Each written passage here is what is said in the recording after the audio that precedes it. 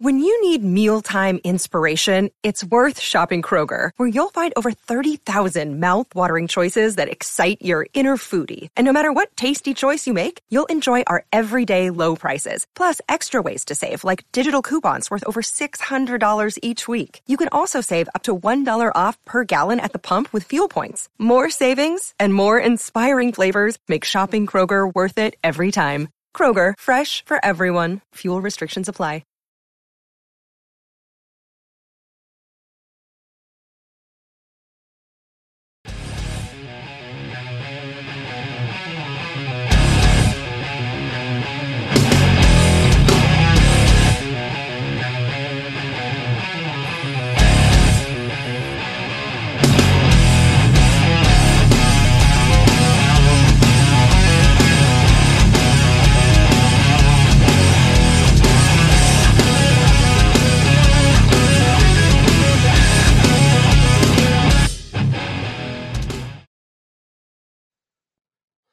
Actually have to work on that. That's a bit of an abrupt ending to such a great tune from our friends at Cylinder.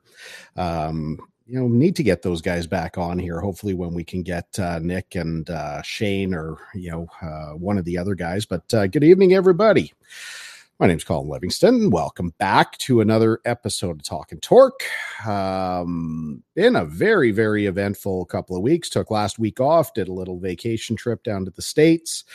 World of Racing was an absolute shit show, thanks to the race in Vegas. For anyone who didn't pay attention, they got 7 to 9 minutes into first practice after all the hype and all the grandstanding and posturing. And before the cars even got up to speed, they had to shut down the entire FP1 because Carlos Sainz's car hit a water cover, destroyed his monocoque. That is not his genitalia. That is the part of the car where he actually sits.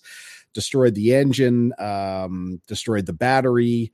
Because they were at the end of the year, they didn't have any more allotment at Ferrari. Were served a 10-place grid penalty. It wasn't bad enough that their driver, was knocked up a little bit, that they have millions and millions of dollars of repairs, but they actually had a 10-place grid penalty. They had to miss all of second practice, as did all the fans, because the race, the schedule went so late that they didn't have security people left on staff past 2 a.m. So all the fans who had tickets, the Thursday only tickets, got to see 7 minutes of on-track activity, which is completely unacceptable. And F1, in their infinite wisdom, didn't apologize, didn't give a credit or a voucher to come back next year, for the people who only had the chance to do a one day's worth of racing. They came back and said, here's a $200 voucher, which, if you've ever been to an F1 race, gets you the equivalent of about a keychain and a ball cap is what you could get for $200. Really, the race, I wasn't all that impressed with it. There was some passing. It was great to see someone drive around a Red Bull for one of the first times this year, when Charles Leclerc, made the pass. But really questionable driving by Verstappen again, driving Leclerc off the track on the opening lap. The Verstappen maneuver, which resulted in a 5-second penalty, which, when you can basically drive a second a lap faster than the next closest car, is not exactly a penalty. But hopefully we see something decent this weekend in Abu Dhabi, last race of the year. But as I say almost every week, you don't really want to be listening to me flap my yap. I have got another really good friend here. Last week we had my friend Shay. This is another very close friend of mine. Been trying to get this guy on for quite some time. I think he's got one of the coolest behind the scenes stories that I've ever seen. We'll get into where he comes from. I honestly don't remember how he got into what he's doing from where he came from, because I've actually been to his hometown, and I I mean, I thought I came from a small town, but he's got me beat by about, I don't know, 5,000 people. And I came from a town of 5,200. But bring into the mix here, good friend, president and CEO, which is one of my favorite titles in the entire world, of ExoDock and Avalon Global e-business solutions, which they probably don't call themselves that anymore. Mr. Jodie Stafford. How are you doing, Jodie? Mr. Livingston, fantastic. How are you doing? You know, it's another day in paradise. I appreciate you asking. Yeah. What I do. It's a fantastic start. I don't know which part I want to focus on first. I'm going to go back 23 years. Now, that's not where you got your start, but that's when I first met you. Do you remember the set of circumstances that kind of crossed our paths together? I remember we were at a Chamber of Commerce in Spruce Grove function of some sort. I think it might have been at that Mike's Bar in behind the McDonald's there in Spruce Grove. Rest in peace. Yep. I don't remember the exact circumstances, although I'm guessing alcohol may have been involved. Actually, I don't remember it to be involved. This was back in the olden days in Spruce Grove. There was I want to say it was a monthly luncheon where members would get together at a destination. So in this case, it was Mike's Sports Bar. Sometimes it was at the restaurant in the Tri-Leisure Center. Sometimes it was somewhere else, a hotel. And there was, at the end of the deal, somebody would be a speaker. So a couple of people from the Chamber of Commerce would speak, and then there'd be like a featured speaker, either an MLA, an MP. Did you have a pink tie, perhaps? Not that day. That was a couple of years later. But at the end of the event, then there was networking where, everyone got to say hello and, hi, I'm, Johnny Fuckface, and I'm involved in, use toilet paper, and, what do you do? Blah, blah, blah, blah, blah. And you and I were about the same age. We were, I think, probably on average about 15 years younger than the average of the people that were there. So it was kind of a natural thing to go say hello. And we figured out really quickly that even though we had never met, we were actually working together, because at that point in time, that exact point in time, we were having our first website built. And I was talking to a mutual friend of ours who arranged somehow to get in touch with you. You and I didn't know each other, but we both knew this guy. And you said, wait, Cantork, I'm actually building your website. It's like, oh yeah, no shit. And then as I reminded you here a little bit ago, then you said something pretty stupid. We kind of got into this, that, and the other thing, and about, well, what do you do? And I think I was talking about golf, and you said, well, I like to do home repairs. Like, oh yeah. And I was in the middle of renovating and building my basement. I didn't say I like to do it. I said I was doing it. No, you said you like doing it. I said, and I asked like 3 times. I'm like, wait a second. You actually enjoy doing drywall? You're like, oh yeah, there's nothing wrong with drywall. I'm like, okay. Do you work for beer? I think you're remembering this. Perhaps not exactly how it happened. I do recall the circumstances that evolved from this, which was about 3 days later, I was in your house helping you do some drywall. Bingo. And that's where it started. And there have been like 3 more adventures since then. Most of which, I mean, I'm happy to talk about anything. I'm an open book, but you might not want to share all of the details of some of the places we've been and some of the things that we've done, not because they're illegal or immoral, but they're maybe a little bit embarrassing. But no, that's where it started. The good part is we were both there, so we both have the same amount of shit on each other. So that's kind of good. Yes, this is very true. Hey, I'm thinking of your embarrassing days. I'm not thinking about my embarrassing days. So I'm not looking to throw anyone under the bus, but there've been a couple of things that have happened over the last 23 years. Yeah, we've had some good times. But that's where it started. And you actually built the first ever Cantork. And I mean, just not just the first. I mean, you built every Cantork.com until you offloaded that part of your business.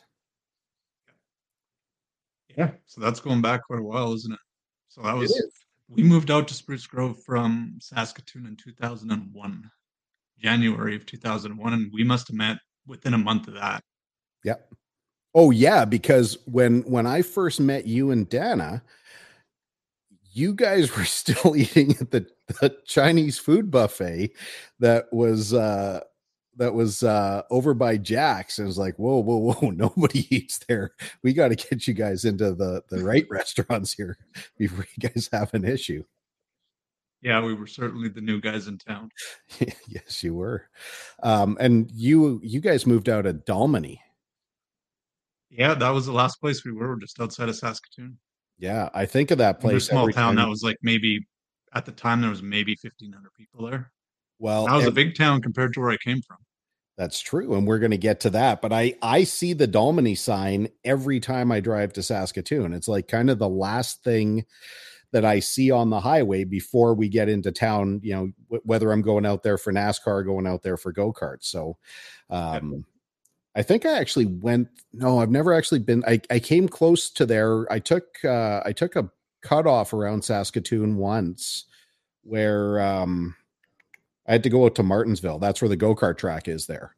Oh So yeah. yeah, I The came north close. I side don't there. think I actually made it into Dalmany, but one of these days. I'd say you're probably not missing much, but then again, you've been to Gronlid, Saskatchewan, so Well, now you're starting to like you're reading ahead in the script here. That's kind of impressive. You come from a town called Gronlid, Saskatchewan. Now, the closest major town, if you can call it that, is Melfort. yeah. What did you guys do in Gronlid? In Gronlid, not much. Bar, bank, gas station, and a school. And that's about it. I think there Yes, were there's maybe 150, 200 people that lived there. Farming community, so it was all farm kids, which was entertaining in itself. You know, you'd see any given day there might be two or three tractors parked out in front of the school for people that just brought the tractor in when they didn't have a driver's license, stuff like that. yeah, once you get your Pretty small. I license, mean, you get your license all taken farm away, kids. you can still get on the tractor, right? Exactly right. Well, I don't think people even had kids didn't have licenses then, anyways. I mean, they'd be driving the tractor to school when they were 12. So Yeah, there'd be 3 tractors in front of the school, but there'd be 12 in front of the Bears den. yes, oh yes, the Bears Den. We can't forget about that either. Yeah, it was good. I mean, it was good. It was it's farm kids, right? So it was kind of like any Alberta small town, same kind of thing. You lots of drinking, fighting, hockey, and that's about it. Oh, and we did have a ski hill close by too, so that was kind of good. I've been to said ski hill, but Yes, you have. now your family was involved in farming. Yes, we were. Now you're very proud to say organic farming, even back in the early days. Yes, we were. Now, how does a kid from a town of 250 who is raised on the farm end up in like a very, I mean, the businesses that Medical tech. you've run have all been tech based. They're either, internet, or now it's more IT and and like file security and all the, whatever the hell. We'll get into what the new company does, but how exactly does that transition happen? Well, I wouldn't say it was entirely a transition because for whatever reason, from the time I was just a young kid, I was kind of drawn to computers. I don't know. Like we had the first. I begged my dad to buy this. Like we couldn't afford the Apple IIc computer, so he bought this thing called a Franklin. It was kind of like a knockoff computer that we It got was for a Christmas. clone. Yeah. Yep. So, I mean, I was banging on that thing when I was just a little kid, and I don't know why I liked it. I just always did. But that continued all the way through school. Like I always liked the computers and kind of had the I don't know, it was just like just a draw towards it, whatever. I liked doing it. It wasn't didn't feel like sitting on the tractor, which was kind of good. So yeah, had it all the time, right from the time I was a kid. So then what exactly, like, I don't want to mention, things that aren't mentionable, but somehow you left Gronlid. You ended up working with a company that was, a tech company. Like, like, Okay, yeah, yeah. where was that Yes. like, because you don't just get on the tractor one day and say, Pa, I should start a tech company. I got my hobo stick. I'm gonna take me the tractor. I'm gonna go down to Saskatoon, and It was almost like that. I'll have the tractor back for you in like 2 to 3 weeks. Yeah, 2 to 3 months. Yeah, it wasn't yeah, there were some missing pieces there for sure to get from A to B, but the that Yeah. was for you. Thank Uh you. I went from how did I okay, so I left the farm. I went and worked in Saskatoon for a little bit.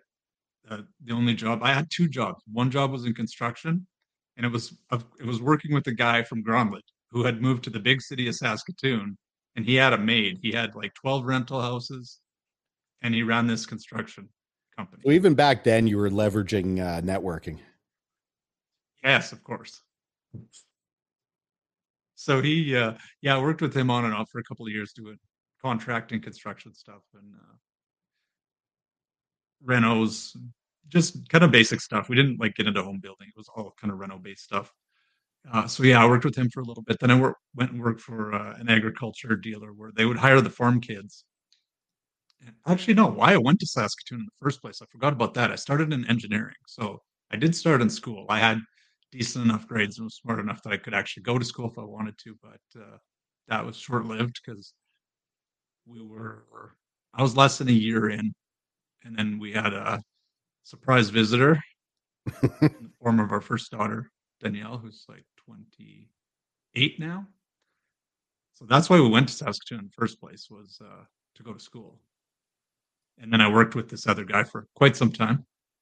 And then baby comes along, and that was then I had to get a job outside of that. Quit school, went to this place that they hired all the farm kids to put together the farm equipment. It's owned by New Holland now. It's called Flexi Coil at the time, and I worked there on and off for about 2 years. So that's what I ended up in Saskatoon. But again, the tech geek just kept coming back. So for whatever reason, I decided I needed to build a computer for home. Found a supplier. Found well, yeah, I guess sort of a way to build them and ship them. Had some friend of or cousin of my wife's that would he was kind of the geeky guy, so he was like, "Yeah, I know how to put those together. I can whatever he knew all like how to put the motherboards and the power supply, put everything together." I'm like, "Okay, well, we're in the computer business now." So we kind of Just like Steve Jobs and Woz. yeah, we kind of went from well, I mean, I wouldn't say we had any business starting a business or I had no business starting a business, but I figured, you know what? If we can make a computer and it works and we should surely be able to sell them to other people. So yeah, that was the first company that we started ever. You had no business doing it, but you didn't know you didn't have any business doing it. Ain't that the truth? And it's amazing what a person can Still do holds when they true. don't know that they can't do it. That is absolutely true. So what was that business called? That business was called Virtue Tech Canada. Virtue So it Tech. No. started off, yeah, that was in Saskatoon, and we started building computers, sold them to friends, family, and then I decided, well, we should probably be selling them to businesses. So I started going to some odd businesses here and there, just networking, meeting people, and yeah, we started selling them into businesses, and then that was like 90. that'd have been like 95, 96. So like Windows, the first real Windows was just a thing, like Windows 95, the internet and everything else. So we had people asking us in 1995 or 6 if we could do websites because that was just becoming a thing. So we integrated that in with the computer part of it. And yeah, that's what led to the partnership with the company in Saskatoon and getting involved with a bit of a character, I guess you could say. You know some of the story. I won't go into too many details, but I'm not even sure how far to go there, but You it can go didn't as turn far as out you well. want.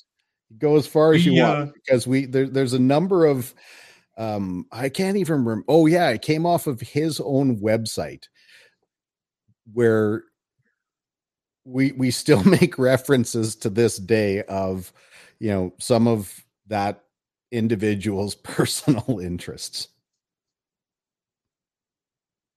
which may or may not include ballroom dancing. Correct. And it seems like everyone, like, I mean, and you did this for a long time too, where you kind of have a picture that makes you look a lot wealthier than what you really are. So on his website, under his bio, you can see him leaning up against an airplane that makes it look like he's got this great twin engine, variable speed prop, like a $500,000-$600,000. And then it turns out that the story is, and I'm not quoting the details of the story because I honestly don't remember, but it's like, I was with him that day. He saw that plane when we were at the airport. He ran over, asked me to take his picture, and that's kind of where it came from. That's not exactly what happened, but that was the gist from what I remember. It was kind of like that, but I mean, he was also 20 some years older than me. So he had been in business for a while. I was like 22 or whatever I was at the time. 22. Yeah, probably about that. So, I mean, I had no idea what I was doing. But he's like, he looks all legit. He's got fancy office and, you know, But wow, ballroom look at dance, this. I mean, come on, man. That's Oh, I just mean, it was pretty legit. It was an innovation place in U of S campus, which is like where all the tech stuff happens.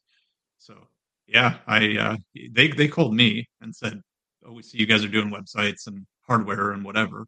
So yeah, I kind of went from that, and they were doing programming. They had done some development and some web application development already, which was really unheard of in that time. So yeah, we took that, made it into something, and then as it was really really growing, it started to fall apart because of some other circumstances that were going on in his life, and yeah. I mean, after that, I kind of he really had a ballroom dancing addiction, and all that money that yeah, was that's what coming, it was. all that web money got filtered into like dance shoes and like fancy outfits and like special shoelaces and like, oh, it was Yeah, out of yeah. control. Shoe polish and whatnot. Oh, Yeah, dance polish. That's what nothing but the best. Well, it was interesting though because he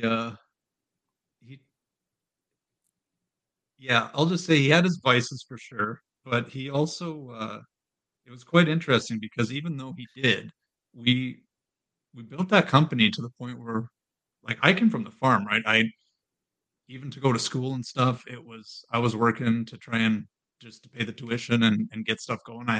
Remember I got my first credit card when I was like 18, walking to the bank and they're like, "Oh, do you want a credit card?" Like, what's a credit card?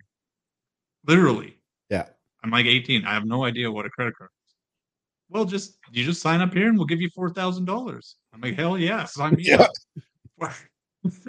Hell, I thought you needed money. It was spent, yeah, it was spent that probably within a week. And from that point on, it was always sitting at $4,000 and I'd pay it off about every 3 or 4 months. And by pay it off, I meant I'd make the minimum payments Yeah. about every third or fourth month. Yeah. So yeah, I mean, we come from pretty humble beginnings, I'd have to say, but working with that guy and partnering up with him, I had no idea what I was doing. I had no shares in the company. I had no anything. I didn't know that. I thought I was just a partner because that's just how it works, right? I didn't know anything at the time. And yeah, as it turned out, it was actually probably good that I didn't really have any legitimate association with the company. Because then you weren't Legally. legally responsible for anything that happened. Exactly. Yeah. But what was funny is, we built that company to a point, and I built the distribution part of it because like I met a bunch of people and I knew people from all over the place. So I made that into kind of that was my part of the company, right? He would work on developing the tech and had the programmers and stuff.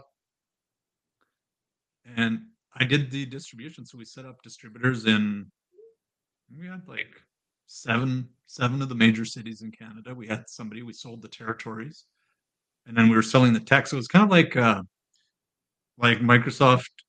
If you take like Microsoft Office Online, we had a really early version of that. So we'd do like contact management, and it had a content management system for building a website built in. So like in '96 or whatever, this was crazy advanced technology. Now it's free almost everywhere.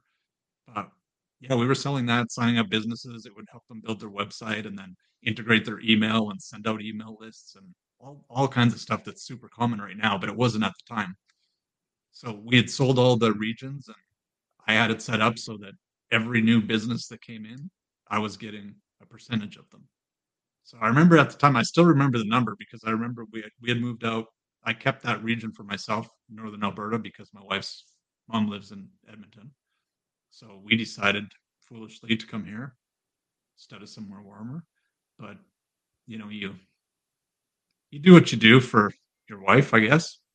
And I used to.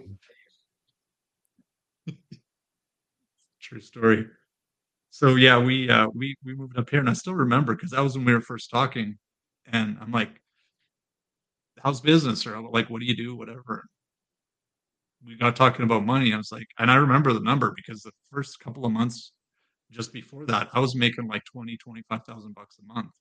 And when I was a kid, I'm only like 20 years, 22 years old or whatever.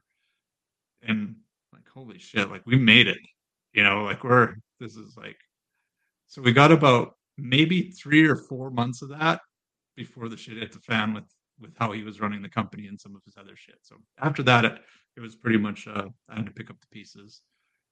Any commitments that I had made, we had to keep them without them. So I got another programmer, got another designer and developers, and kind of kept everything going. So all that money that I had brought in, thinking I had made it, went right out the door again, paying for the work that people had paid him for, but hadn't been done. Well, and That's I distinctly remember when you said, like, you told me that number like early in the early days, and my jaw hit the ground. Like that was a number that was not possible. Like that was an impossible amount of money to make in a month. Like my salary at that particular time, because by the time we met, I was on my own, so I had no salary. But my last salary that I had was $45,000 a year. And then I had a small commission and a small this and a small that, of which most of it I got screwed out of.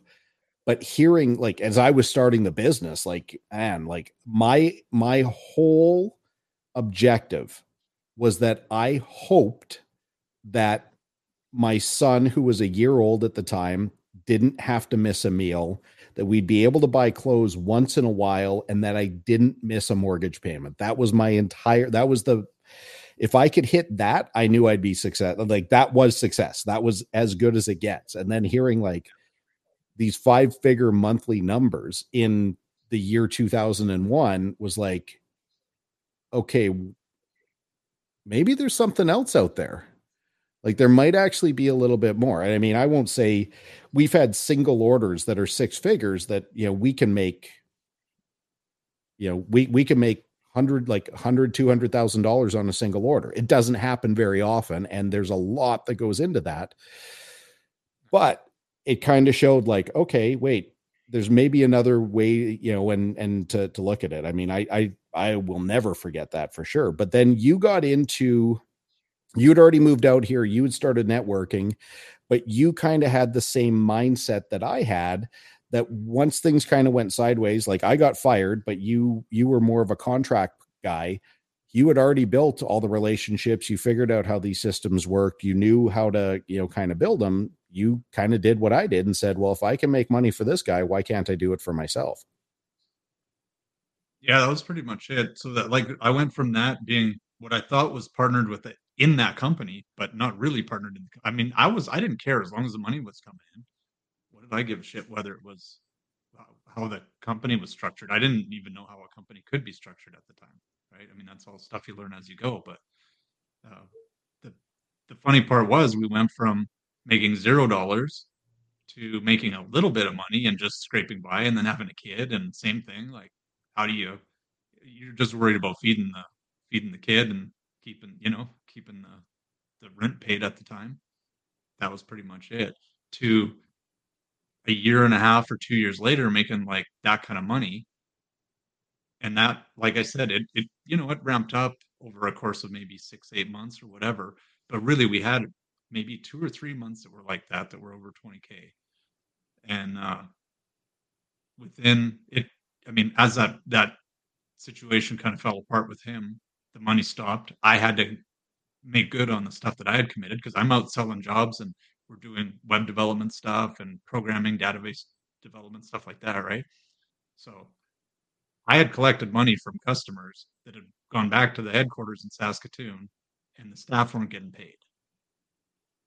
And then I found out a few months in. So from that point forward, all that money that I thought I had was pretty much out the window, hiring another programmer and, like I said, designer, programmer, and all that stuff to finish those jobs off. But I did that under my own banner then, because that company couldn't be involved at that point. So yeah, that was kind of the start of the first company.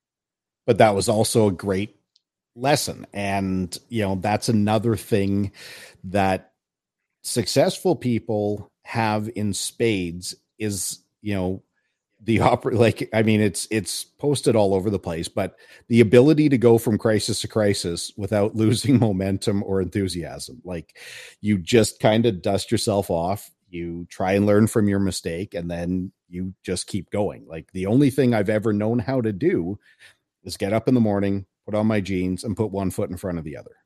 And I know that you have that as well. Yeah, that's really all you can do, right? And I can't say that I've maintained the momentum, that's for sure, because there's times where, you don't know where I mean, I was 5 years into business and thinking like, what the hell have I done? Like, the overhead we're carrying at the time, the amount of revenue we have, that if it wasn't like everything was just ticking, we were on the verge at all times of pretty much bankruptcy, like barely making payroll. And that was like a good 5 years in. Yeah. So I wouldn't say I certainly haven't maintained momentum, but I haven't quit. But you didn't stop. Like, yeah, there's highs and lows in business, but it's not like when shit started hitting the fan, you curled up in a ball and just kind of waited for the world to take over. Like, you just keep going and you keep going and you keep trying a new thing. And, like, you just don't stop.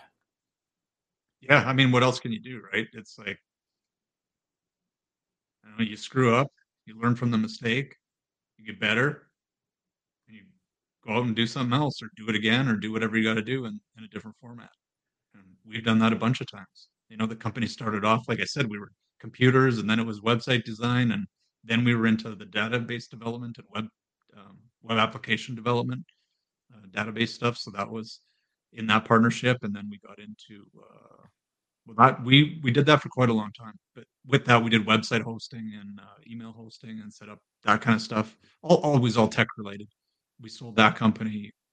What we've done is we've sold the revenue of the company and then used the same company and done something different, which I've done twice now. So yeah, it's always been in that vein. But man, it's definitely got its ups and downs, and it's not a ride for the faint of heart, that's for sure. I keep talking about like, how's it going? It's like, oh, well, we just had another dump truck full of money, pull up to the front door and just, we're shoveling it into the shop right now. We're not really quite sure what we're going to do with it. Like, people, obviously right now there's so much acrimony between, the general public, business owners, and the ultra wealthy, that, people seem to think that every business owner in the world was given something. The only way you have success is by taking it from someone. It's like, when I talk about this a lot on this podcast, and like, people just don't know what you give up I don't know how many times I've had to put like, especially right now, right now we are very busy. We are generating tons of revenue, but the issue we've got is that, companies are very, very slow to pay. And as my father-in-law taught me, you're just giving the stuff away until the money's in the bank. And I don't know how many times I've been like on the precipice of disaster, as you keep talking about, like where I've had to like move personal money from like my emergency line of credit just to make sure that we've got payroll covered.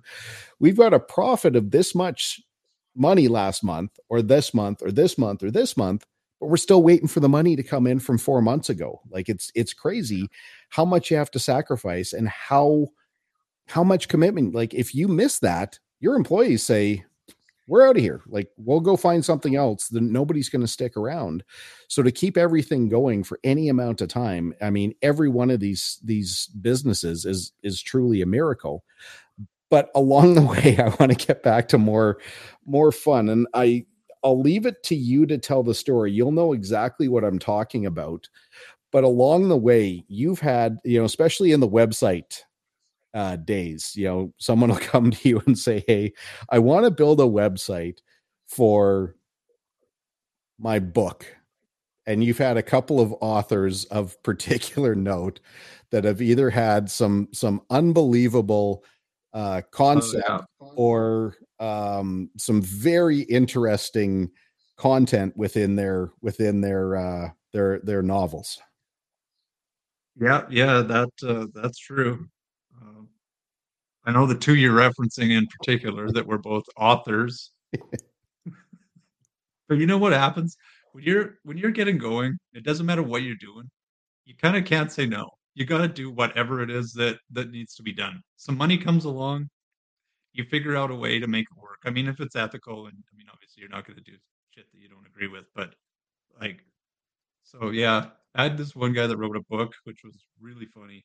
But he turned out, and like I said, this is early days, right? So like now I have the luxury of like we pick and choose our clients. We're not even in that industry anymore. But yeah, this guy was like, yeah, I want you to come over to my house because I wrote this book. I'm like, okay, well that's kind of cool. But he's like, yeah, I need a like a way to market it. We need a website. We need a brand on it and all that. And I'm like, okay, he didn't say brand because he didn't know what it was. But I showed up at the guy's house, and I mean, it wouldn't have surprised me if he had people in the basement against their will. Like, I'm not talking about like having a good time, but he was a bit of a creepy dude, and he had written this book that was I think it was like his interpretation of the Bible. Colin had the pleasure of I think reading a little bit of it, as did I. I'll never I don't think forget the book ever title, actually got released. I won't release the title because I don't want to chuck the guy under the bus. But there's an episode. Did you ever watch Breaking Bad or Better Call Saul? Because now that you're talking about it, there's actually an episode of Better Call Saul. So you didn't see it, so I got to actually frame it. But for anyone who's seen Better Call Saul, in the early seasons, as Saul's kind of developing into a lawyer and branching out, or he finally leaves. Sorry, my ears are super itchy when I wear these stupid headphones, but it's the only way for me to do it. He's branching out on his own. He's starting his own firm, and he's trying to take any business that he can. And he gets this tycoon, calls him out. He's driving this he drives this complete piece of shit. You and I have never driven a car this bad in our entire life. So it's this yellow, rusted out, barely starts, barely runs car. And he pulls onto he's from New Mexico, and he pulls onto this guy's ranch, like gated, like massive house, guest house, big mansion. And he's telling him about his idea and what he wants, Saul to do as his lawyer, as his corporate lawyer, and blah, blah, blah, blah, blah. And he's like, and what I want to do, he's like, he's talking about how he wants to secede from the union, and he wants to start his own country. And, because, he wants the ability to, I don't know, shoot babies in the face or whatever his whole thing is. And he's like, and to keep you on, I know you're my guy, and I know you're the way you think, the way that I think, and I want to put you on $1 million retainer. And he's like, is that okay? And he's like, Saul's kind of like, that's probably a good place to start. He's like, is cash okay? It's like, yeah, we can make cash work. He's like, hold on a second. So he opens up the safe and he puts a bunch of money in a bag. And Saul's taking a look at it, and it's his own currency. He's got the guy's faces on the money. That sounds like your guy. That is, that would be certainly something that this guy would have been capable of. Yeah, and then we had the cartoonist who had I don't know, even I don't follow the logic. I don't know what style of cartoonery that might have been, but it was pretty freaking weird. Yeah, You got to see that as well. I did. And I've got captions from that second book because it's so ridiculous. Like the concept, it's like taking a joke you have with your wife and writing it out for somebody else, kind of with no context, pumping it up a little bit more than the way it actually happened, and then expecting the rest of the world to think that it's funny. Yeah. Like talking about, well, you made me pee my pants is not funny. Yeah. Or, oh, Brenda, you make me feel like a peaceful water lily. I didn't want to get that specific, just in case, Mr. EM, Mr. EM is watching right now, but it was weird. I don't care. I mean, it was weird. It was. Yeah, there's no other way to say it. But he literally would send me like cash in an envelope in the mail, cash in an envelope with wrapped up with like 2 or 3 sheets of this normal paper with these drawings on it, and said, put these onto my website. Yeah. There'd be like offering a scanning service. Pretty much. There'd be like $200 or $300 of cash in the envelope wrapped up with these things, and I'd get them in the mail about once every, I don't know, 3 weeks, 5 weeks in there somewhere. And so that was, we all got to start somewhere.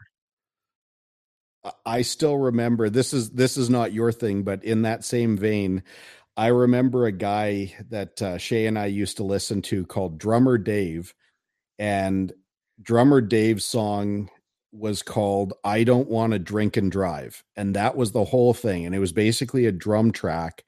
And the whole lyric of the song is, I don't want to drink and drive. I don't want to drink and drive. I don't want to drink and drive no more, no more. That's the whole song. That's it. So this was kind of the cartoon version of Drummer Dave. Yeah, so, that was weird. Even with that, like, you guys in that same time period, though, you guys started doing e-commerce sites. Like in the early 2000s, there were like that really wasn't a thing, but you guys had a bit of a niche for that. And, there's companies in Spruce, like, I don't know what the relationship is these days, but you put a number of companies like on the internet, and they were like highly successful selling, trinkets or selling doodads, or, I can't remember all of the products that came from all the various companies, but it was crazy that, you kept asking us to do e-commerce stuff. I'm like, well, but our stuff, we can't really do that. But then starting to watch how these things worked, I mean, that was like groundbreaking, especially for a, Spruce Grove is not exactly Manhattan. To be doing that in the early 2000s was pretty cool. Yeah, it was really interesting, the results that some of those people got, and it was cool. Like, we ended up, part of the strategy was we wanted to go after small business, so we went after all the chambers of commerce, right? So that's we did their websites, their website directories and databases and all that kind of stuff. Built them systems to run their stuff, even to be able to do printed directories. Like, they didn't have a way to automate that, so we built stuff that would do that, where they could have all their membership and it would populate an online directory, and then it would be able to push out into their printed directories. So yeah, there's been a lot of different things along the way that we've developed, and you just learn. You learn something. Some of the stuff works, some of the stuff doesn't. Take the stuff that does, develop it more, and throw the rest out. But yeah, over time, it's evolved. It's kind of like as the company evolves. What it really is, it's like as my capability as a person and as a business owner evolves, you get bigger, better opportunities. You learn more things. You figure something else out. You go from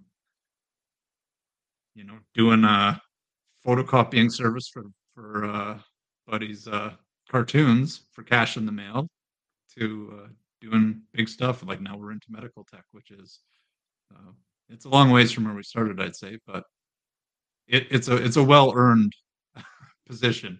I don't feel like we've just lucked into it. It's been 20 some years of fighting and clawing and scratching to get here. Well, it even once you put like you guys came up with a really cool concept. So your newest venture is called ExoDock, which you didn't send me any information on this at all. I just had to steal this from your website. But the concept behind what you're doing with this new company is really, really cool. And it makes so much sense that you guys came up, like, for the first time ever, you have a physical product now. Right. Yeah. I mean, since the days of Virtue Tech in like 1995 or six. Yeah. So what we did with Pretty this much this the same company, thing, though. I don't know why you didn't reincorporate Virtue Tech for this. I can't say that it even crossed my mind, but good, fair question there. Yeah. But yeah, we've basically taken all the things that we've done over the years and just advanced the tech further and further to the point now where we've got a system that it integrates the hardware and the software side of running a dental clinic. We have been doing development and different programming and stuff like that for and with that we ended up, so that there's another thing, like, just what a stretch, like why did we have any business even doing that? But we were doing web stuff for people, which included website, email, whatever. Like, oh, you guys know about computers, right? So can you help us with our computers? And we had that happen over and over and over again, to the point where it's like, well, I guess we're kind of an IT company now. Like, we're doing IT support. I mean, IT outside of the development and stuff we were doing, but IT into like supporting networks and end users and that kind of stuff. So that happened in the course of all this stuff as well. But in doing that, we moved from the email side of things and the web development and all that stuff. As we got more and more onto the tech support and that side of things, we started off with like two dentists that we had as part of our customer base. And then we fixed our networks and did stuff because we had to run all that stuff, right? If you're doing hosting and you're doing email, you have to run infrastructure. Like, we had to run our own hosting and all of that stuff. So Well, you except you learn how to didn't do in the the stuff. beginning, though, because you guys would get called into an existing dentist, or the existing dentist would say, "Hey, okay, you guys can help me with this," and then you would have to jump in, and their infrastructure was so bad, like the cabling wasn't run properly. They didn't have proper, like, firewalls on their servers. They didn't have proper encryption on their files, and then you guys would have to go in and reconfigure all that stuff. Well, and especially because we were so security focused, having done so much e-commerce stuff, like credit card processing, payment processing, uh, having to secure stuffs and secure networks and everything. So yeah, that was it was a kind of an eye opener, because it was something that you'd think is kind of a technically advanced. They use a lot of imaging and scanners and all kinds of stuff in that industry. But man, it was a mess. So yeah, we'd walk in a lot of times and look at it, and the first stock we were referred and then referred and referred, and we just got more and more customers through that process that ended up to be dentists. So in that kind of, as it evolved, we ended up just learning, I guess, that industry from not just from the technical side, but the other sides of it, like who's who and what does what and how does the clinic work and what are the needs in the clinic. And we liked working with them. They were good people to work with, because I mean, when you come from working with the cartoonist at one point in your life to you're kind of working your way up, and then we're dealing with small businesses, and then we're dealing with bigger businesses, and then we're dealing with like the chambers of commerce and the people that the businesses are members of, and then you go to bigger stuff, and it got more with the dentists. It was like more mission critical stuff, because if the network didn't work and their stuff didn't work, that was big. And the second customer we got was one of the biggest clinics in Edmonton, one of the biggest clinics in Alberta. And yeah, when they were down for a day, it was, I mean, you're talking almost six figures of lost revenue per day. And that's when when they were down and stuff had happened when we first got introduced to them. So that was the start into that whole industry. But But now yeah, what we ended up doing is we took the hardware part of it, where you traditionally would have had a server cabinet that's 6 feet tall and it's 4 feet deep, 5 feet deep, and 3 feet wide. One of these monstrosities. barely fits in an elevator. Someone may have some experience in moving one of those at one point in time. Wasn't Yeah, my I drywalled building. in your house, man. I was just payback for the drywall. Yeah, well, like I said, they don't really fit into an elevator, but they will if you make them. Oh, well, yeah, it took a little force, but we got it into the elevator. Anyway, There was definitely drinking involved that night. yeah, there was. Yeah. So, like I said, we had to build our own infrastructure at one point as well. Colin may have gotten corralled into helping us move some oversized big server racks up through an elevator that they didn't fit in, but we made them fit. So, But now turned the out pretty good. servers are so small, like they'll fit in any elevator. Well, the funny thing is, like on that same thing, that first doctor that we had, the first thing that we built for them, it was a massive, massive monstrosity of a thing, bigger than those cabinets that you and I lifted and took through the elevator. And like that was I don't know, hundred and some $1,000, 130, I think, to build the very first one. But what it did was it made everything redundant. So there was multiple servers and switches and power supplies, power backups, and firewall. Like everything had redundancy built into it, so that it wouldn't go down. And the guy was a pilot, so he's like, "Build me something that's like my plane." Yeah. I've got two comm systems. I've got two engines. He was flying a Seneca twin, and like two everything. The fuel systems, the electrical, everything is redundant, right? He's like, build my network that way because I don't want this ever to happen again. So from that, over the course of many, many years, it evolved and evolved and evolved. That we've got it now down to the size of a little bar fridge, which is probably in the neighborhood of, I'm going to say probably 10. No, it's more than that. It's probably 100 times more powerful than that huge monstrosity.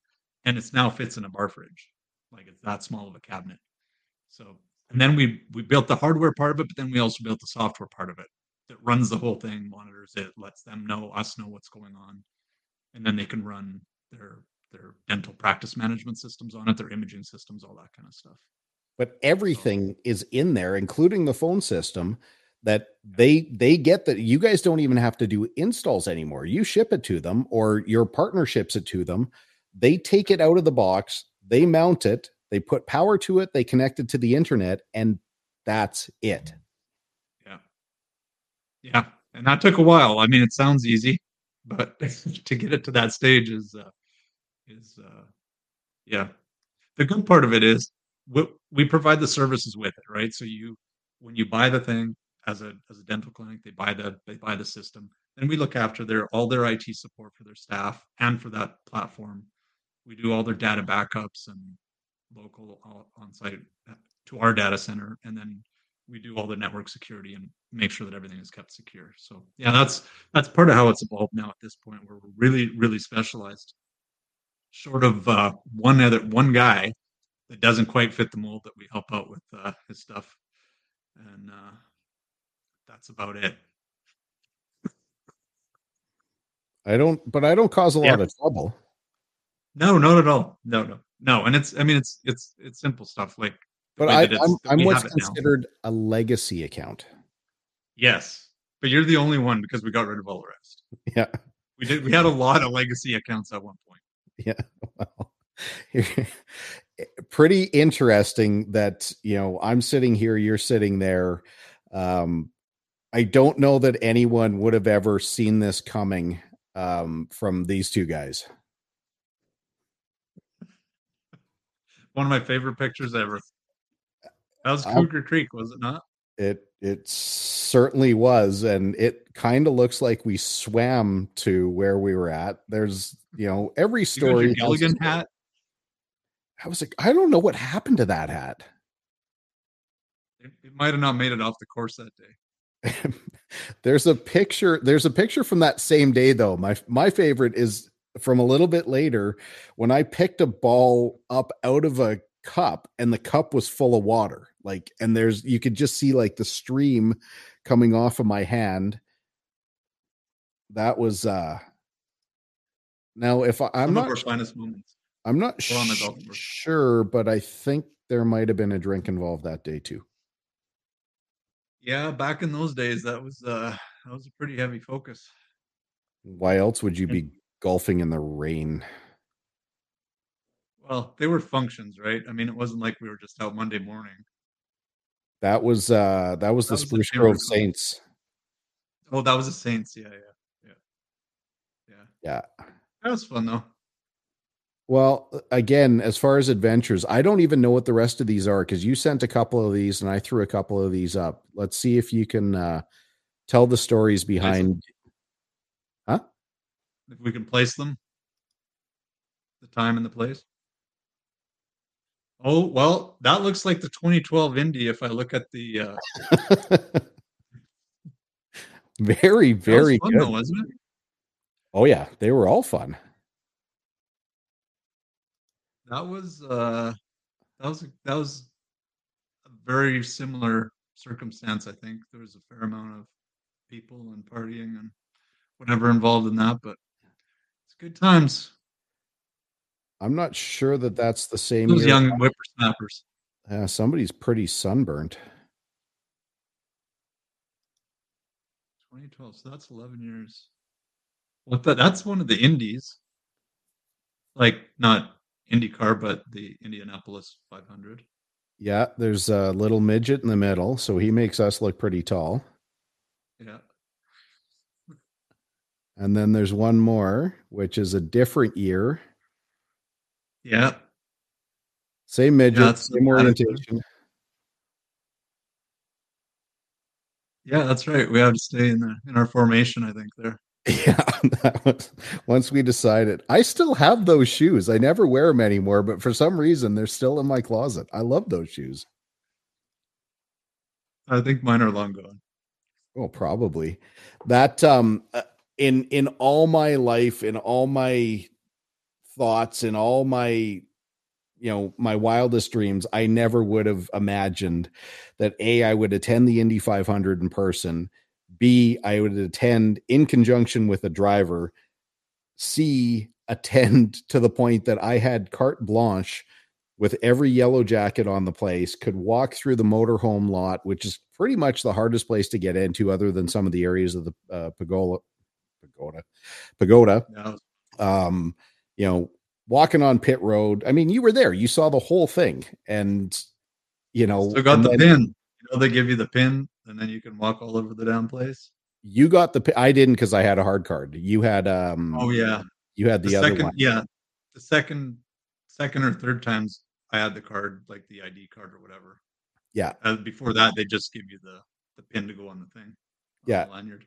So, well, and even that, that's still one of the funniest stories that will never, ever, ever, ever, ever be able to do justice was our cab driver. Yeah.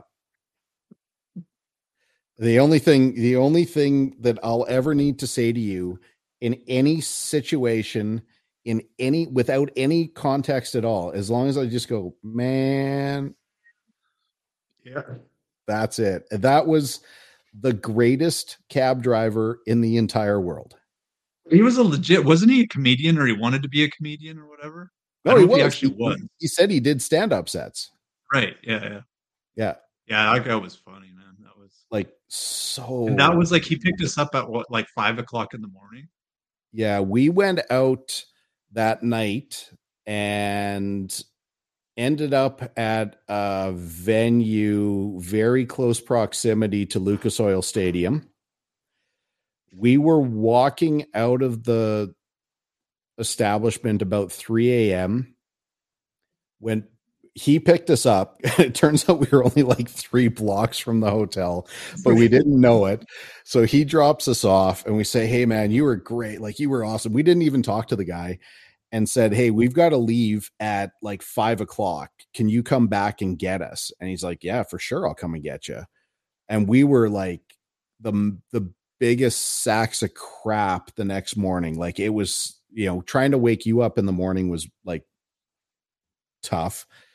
We were still polluted and then hungover and then tired. We get into his car and he's complaining because there's supposed to be like private lanes and there's supposed to be like taxi only, almost like police escort, but not quite. And we're stuck in traffic and he's telling these stories about how he likes fat chicks and he likes that, like, man, and I'm a stand-up comedian. And just the only time we laughed like that was like the next year or 2 years when we went to the race with Pat. Oh yeah. The hairdresser. Yeah. Because that was equally hilarious in the police escort line and getting all that, and then especially getting to Detour back in Carmel after the race, the little pub. When he educated us on his bypass. The first time I ever heard that term, and it's still there. So yeah, just good times. Yeah, it was. Yeah, that's a lot of good stuff around the racing. I mean, it was a thing that we both always liked, racing in cars and all that kind of stuff. So that was kind of a naturally fun thing to go do for sure. I still do. Still do. I still do. I did. I don't know how many races I did last year between NASCAR's 13 events, between the, I don't know, 10 or 12 go-kart events. Did lots of racing last year and probably do more this year. That's good. I've been working. That's about it. Actually, I did quite a bit of traveling last winter. My oldest daughter and I, went to Panama and Costa Rica, and then back up through Mexico. And I was gone for about 6 weeks, give or take. So that was kind of fun. What part of Mexico? Like we did. Yeah, some of it with her, and then she stayed in Costa Rica and did a little bit more exploring when I came back, and then Mexico, and then she met us in Mexico, and we did another little tour around there. So they have tequila. That was kind of nice. What's that? They have tequila there now. They do. I hear that pretty popular drink with the Mexican people. It it takes a little getting used to, but not the worst thing in the world. True. Yeah, true. I just realized the background hasn't been on this whole time, so sorry about that, everyone. What hasn't been on? My background. Oh. I didn't even know it was there before. Rainbows? Oh, nothing. Yeah. Whatever. Can you make it do that thing like you did before? Don't worry, nobody's listening anyway. Oh, I don't know what I did something and then it turned into fireworks. I don't know what I don't know. I've had magic hand gestures the last couple of weeks and we had balloons. And then, as you and I were talking before we went on, I did something with my hands. I know it was like this. Fireworks exploded around his head. And the fireworks were there, but I don't know how to. It looked way more impressive when the fireworks came on. It really did. And this one, gist. For anyone who's actually listening on like Spotify or, Apple Podcasts, it makes no sense. I don't know that it did even before we started this. Yeah. No, I mean, it makes perfect sense to us, but anything else you want to throw at us, Mr. Stafford? I've kept you. I know you have another obligation coming up here in a few minutes. Yeah, I got a few minutes, but yeah, I mean, not too much else. I mean, it's been a been an interesting journey, that's for sure. That interesting that you wanted me on the podcast at some point. Wasn't exactly sure what you wanted to talk about, but I've thought about different times that getting to a stage in life and in business to start helping other people do the same kind of thing. There's a lot of stuff you learn along the way, and if I had known when I was in my 20s what I know now when I'm pushing 50, it it would have saved a lot of time. And there's a lot of lessons there. So I don't know in what format I'll be able to help people with that, but it is something that's on my radar for sure. The problem is, and I'll speak for myself, is yes, there's absolutely a million lessons that have been learned that had I known them at an earlier age would have saved a lot of nonsense. I think somebody at some point probably tried to tell me those lessons, and I said, I'm going to do it my way. You're an old bastard wearing a pink tie, and to hell with you.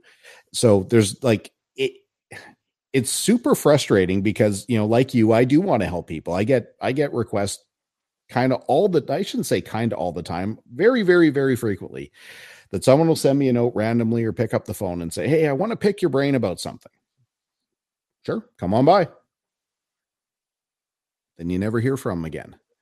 Like you didn't, I don't know what it was that you wanted to talk about. I don't know what it is I could have possibly offered you, but I was more than willing to do it. And you weren't even willing to put the time in to come here to even talk about it. Even if I was wrong, or even if, whatever, it's like, it's very, very strange that, people do that an awful lot. Like, Hey, I want to talk to you about, I got this opportunity and I want to run it past you. Sounds good.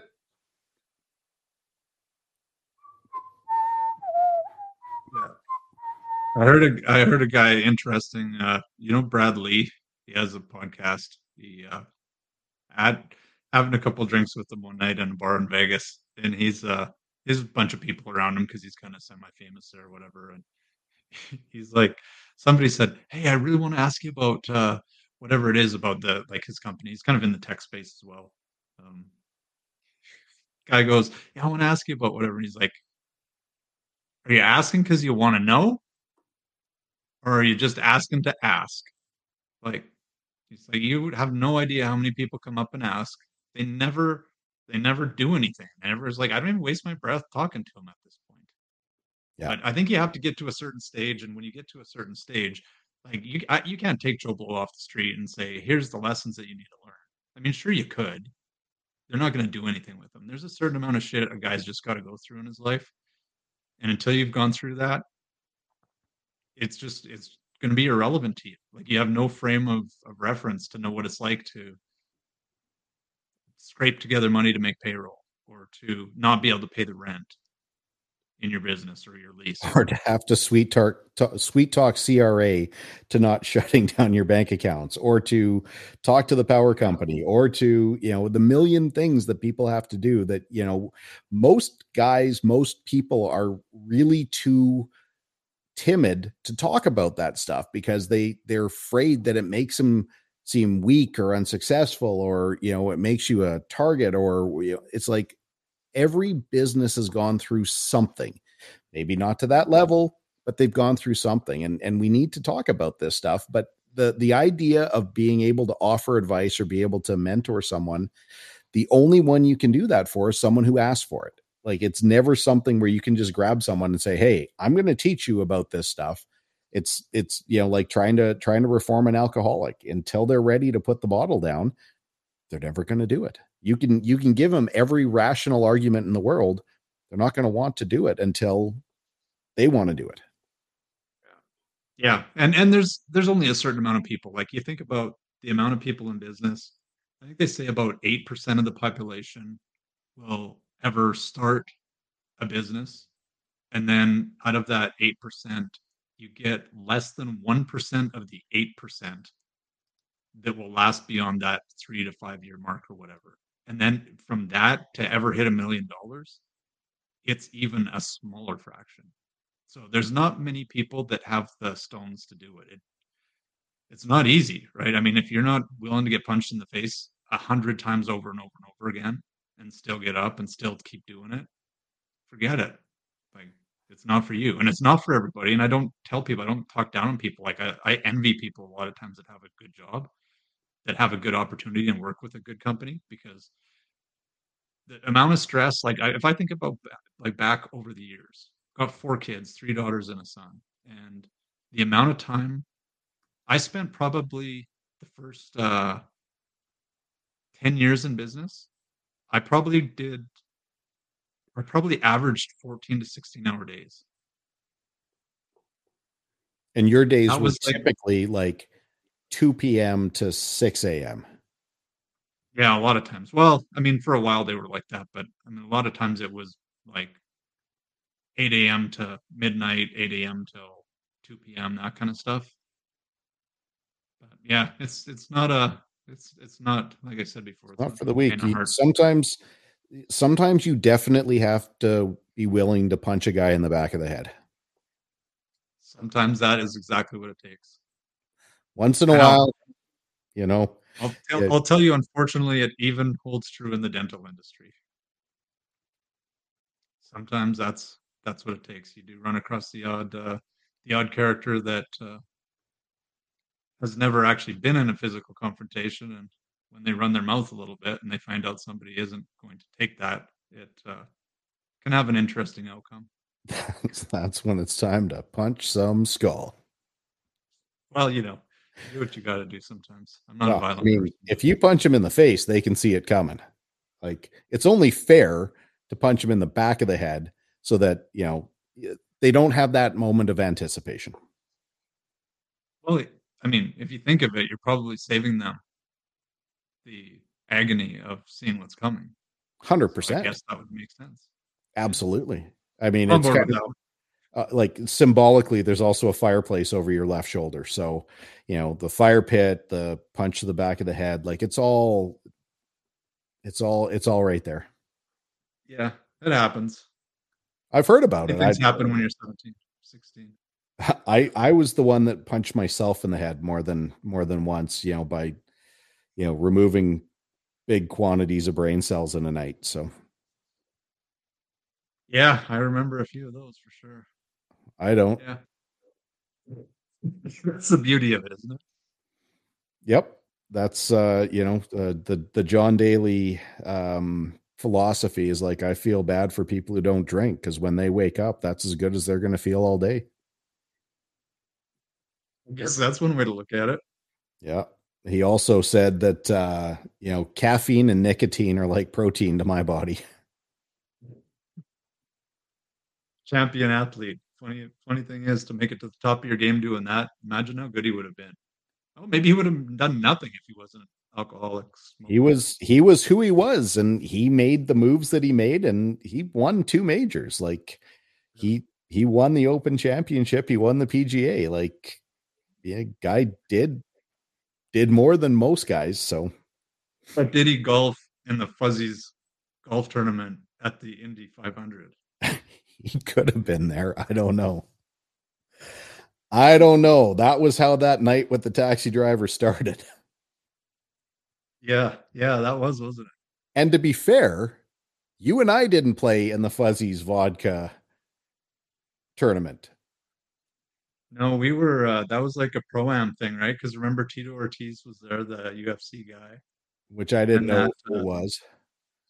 And then there's that Zach, whatever his name is. I can't remember what his last name is. And I didn't know who that was. There were 2 tournaments at the Brickyard Crossing, and it was Fuzzy's Vodka that was there before our tournament.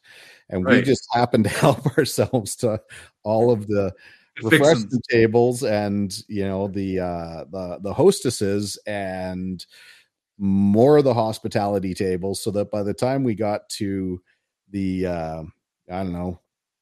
hole, it was, it was a lot of fun.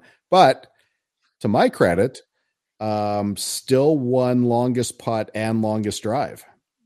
I remember when we tried to take your prize home in the airport. It's like a big sign, like, I'm the long drive champion of the people who played after the tournament. Well, we were in a tournament. I still got the tournament. Yeah. We were in, it was the Sam Schmidt tournament was after Fuzzies. And still, I mean, I still won a driver, and I can't remember what the other prize was, but yeah, the signage didn't go over so well. Yeah, they frowned upon that at the airport for some reason. Well, but now I have status though. If we could do that again, I'd be able to work it out with Air Canada, no problem. Yeah, they'd put it up front with the pilots or something. Something. They would do something for sure. That's good. Well, Yeah, we'll have to hit up another one of these at one point. Go a little deeper on some of the interesting points. I don't know that we had a single. I mean, you had lots of interesting points. I'm not sure that I had a single interesting question or a single interesting point myself, but excellent guest, excellent story. This is really what we're trying to do here is, drill down and get behind the scenes of these things that you maybe see, but you don't understand, or, kind of see the story, but you don't really know what the details are. So, that's awesome. Obviously, welcome back here anytime. I know you still have a few minutes if you want. We could flip it around. You could be the host and you can ask all the questions you want, or you can tell all the stories if you feel like being a bus chucker. Now's your time. Yeah, you know what? I got like 5 minutes. I got a 6:30. What from all the stuff you've gone through in your 2001 to today, 2001 Colin to today Colin, what would you say is the biggest lesson that has maybe stuck with you, or has like made the biggest difference in who you are compared to who you were then?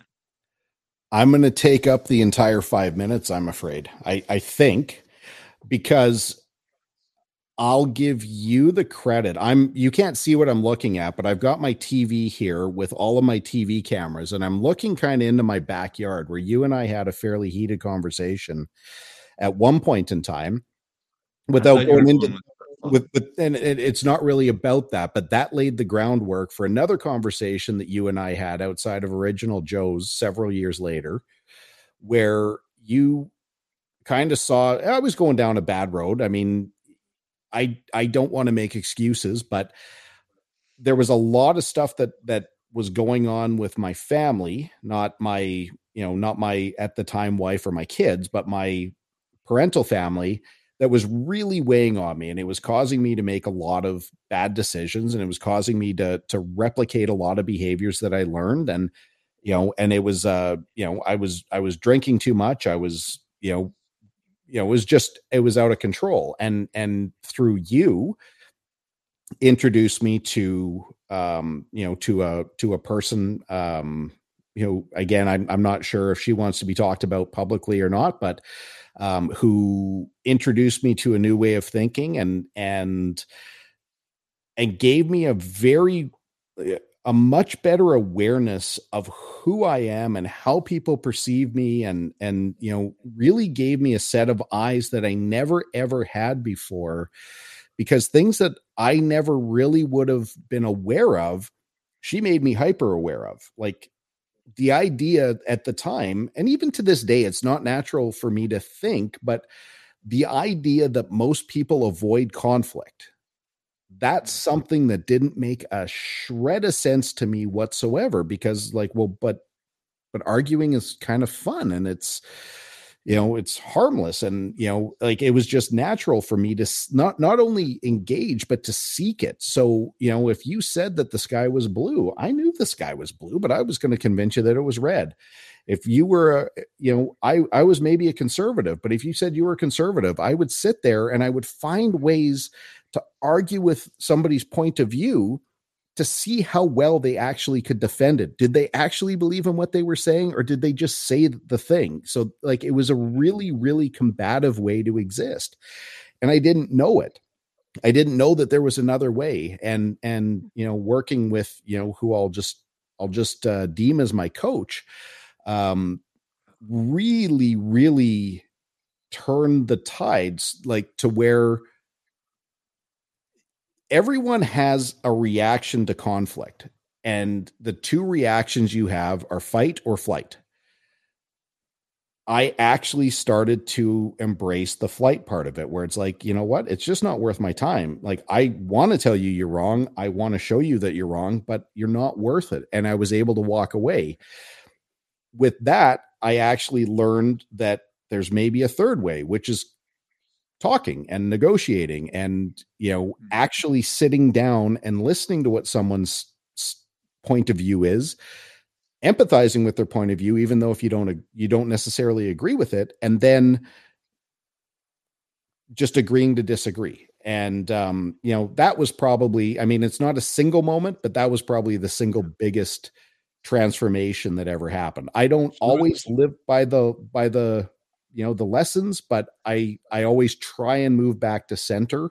And I've got a feeling for it now. Like, I've got a hyper awareness. Like, even right now, when I do a job interview, when I'm interviewing someone here, or I'm talking to someone, I'm always aware to lay back and to be on the passive side of things, because I know when I lean in and I get a little bit forward, this concept of energy and this concept of how, people will perceive, like, I could say a thing in a certain way with the most sincerely good intention in the world, and someone can take it the wrong way because they feel it instead of hearing it, where someone can say something completely passive aggressive and be a complete dick about it, and someone will kind of feel like, wow, that was the nicest thing in the world, because there wasn't a lot of energy behind it. So those are the kinds of things that, like I said, that's it probably was a game changer for me too.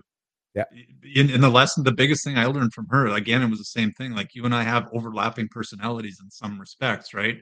Where yours is a type and a subtype, and mine is your subtype and main type. So my subtype is your main one. So it's kind of like when he said we introduced to a new way of thinking. We're not talking about Scientology here. We're just looking at a psychological profiling system that allows you to kind of see people's personalities and interact with them in a more effective way. But she taught me things that I had no idea that I was doing, and I did them for years. And it was just such a huge blind spot that I just didn't know.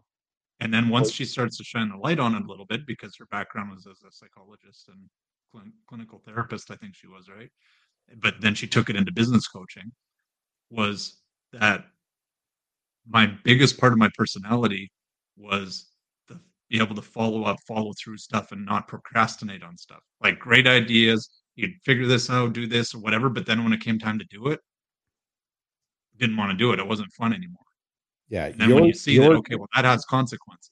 Your biggest issue, like getting back to that personality type, and this isn't like a bus chuck, you would have 20 projects, 95% completed, but you would never take the time to finish any one of them, because it was always the next thing. And it's like, well, I'll get back to that. Da, da, da, da, da, da, da. And I know that was a big thing to get squared away, because, you've got 20 projects, 95% done. You've got nothing.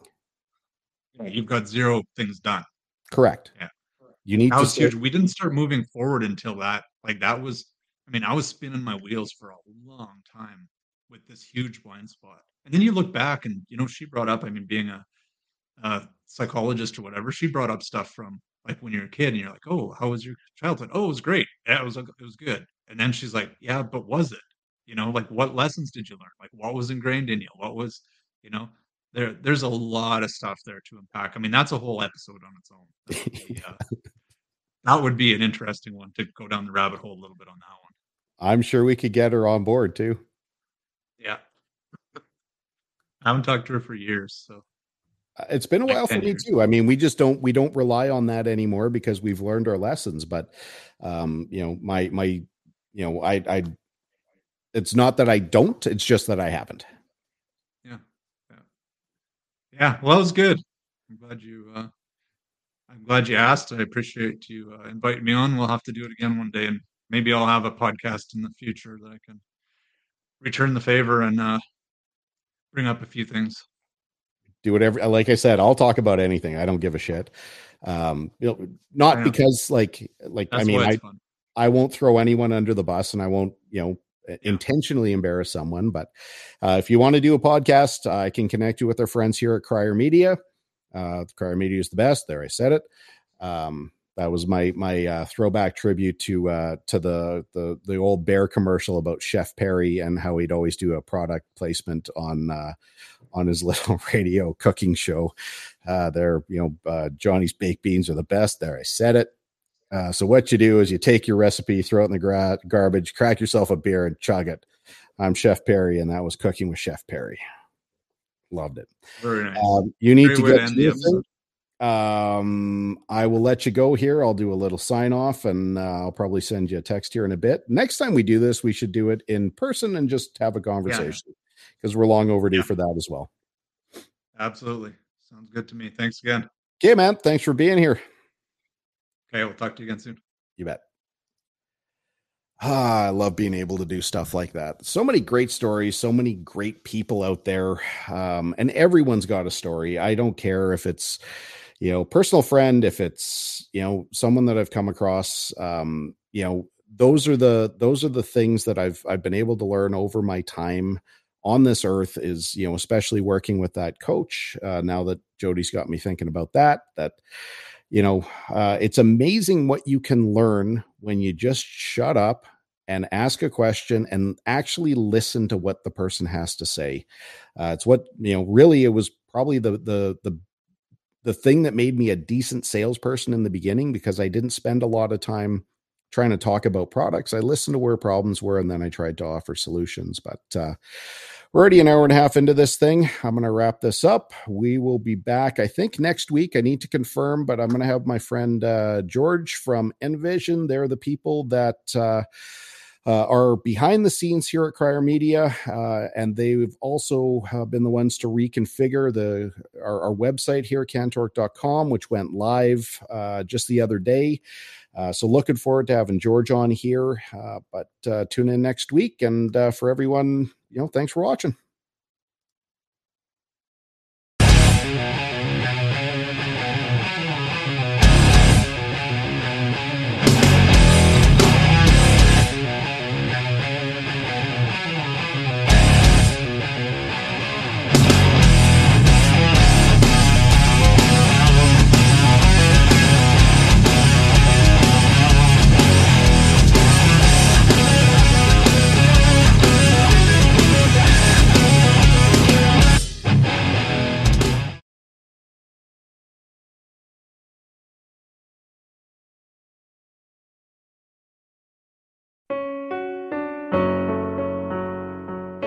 Hey listeners, I'm Christy. And I'm Melissa, and this is Buried Motives, where we dig deep into the details of some of the most gruesome dirtbag murderers.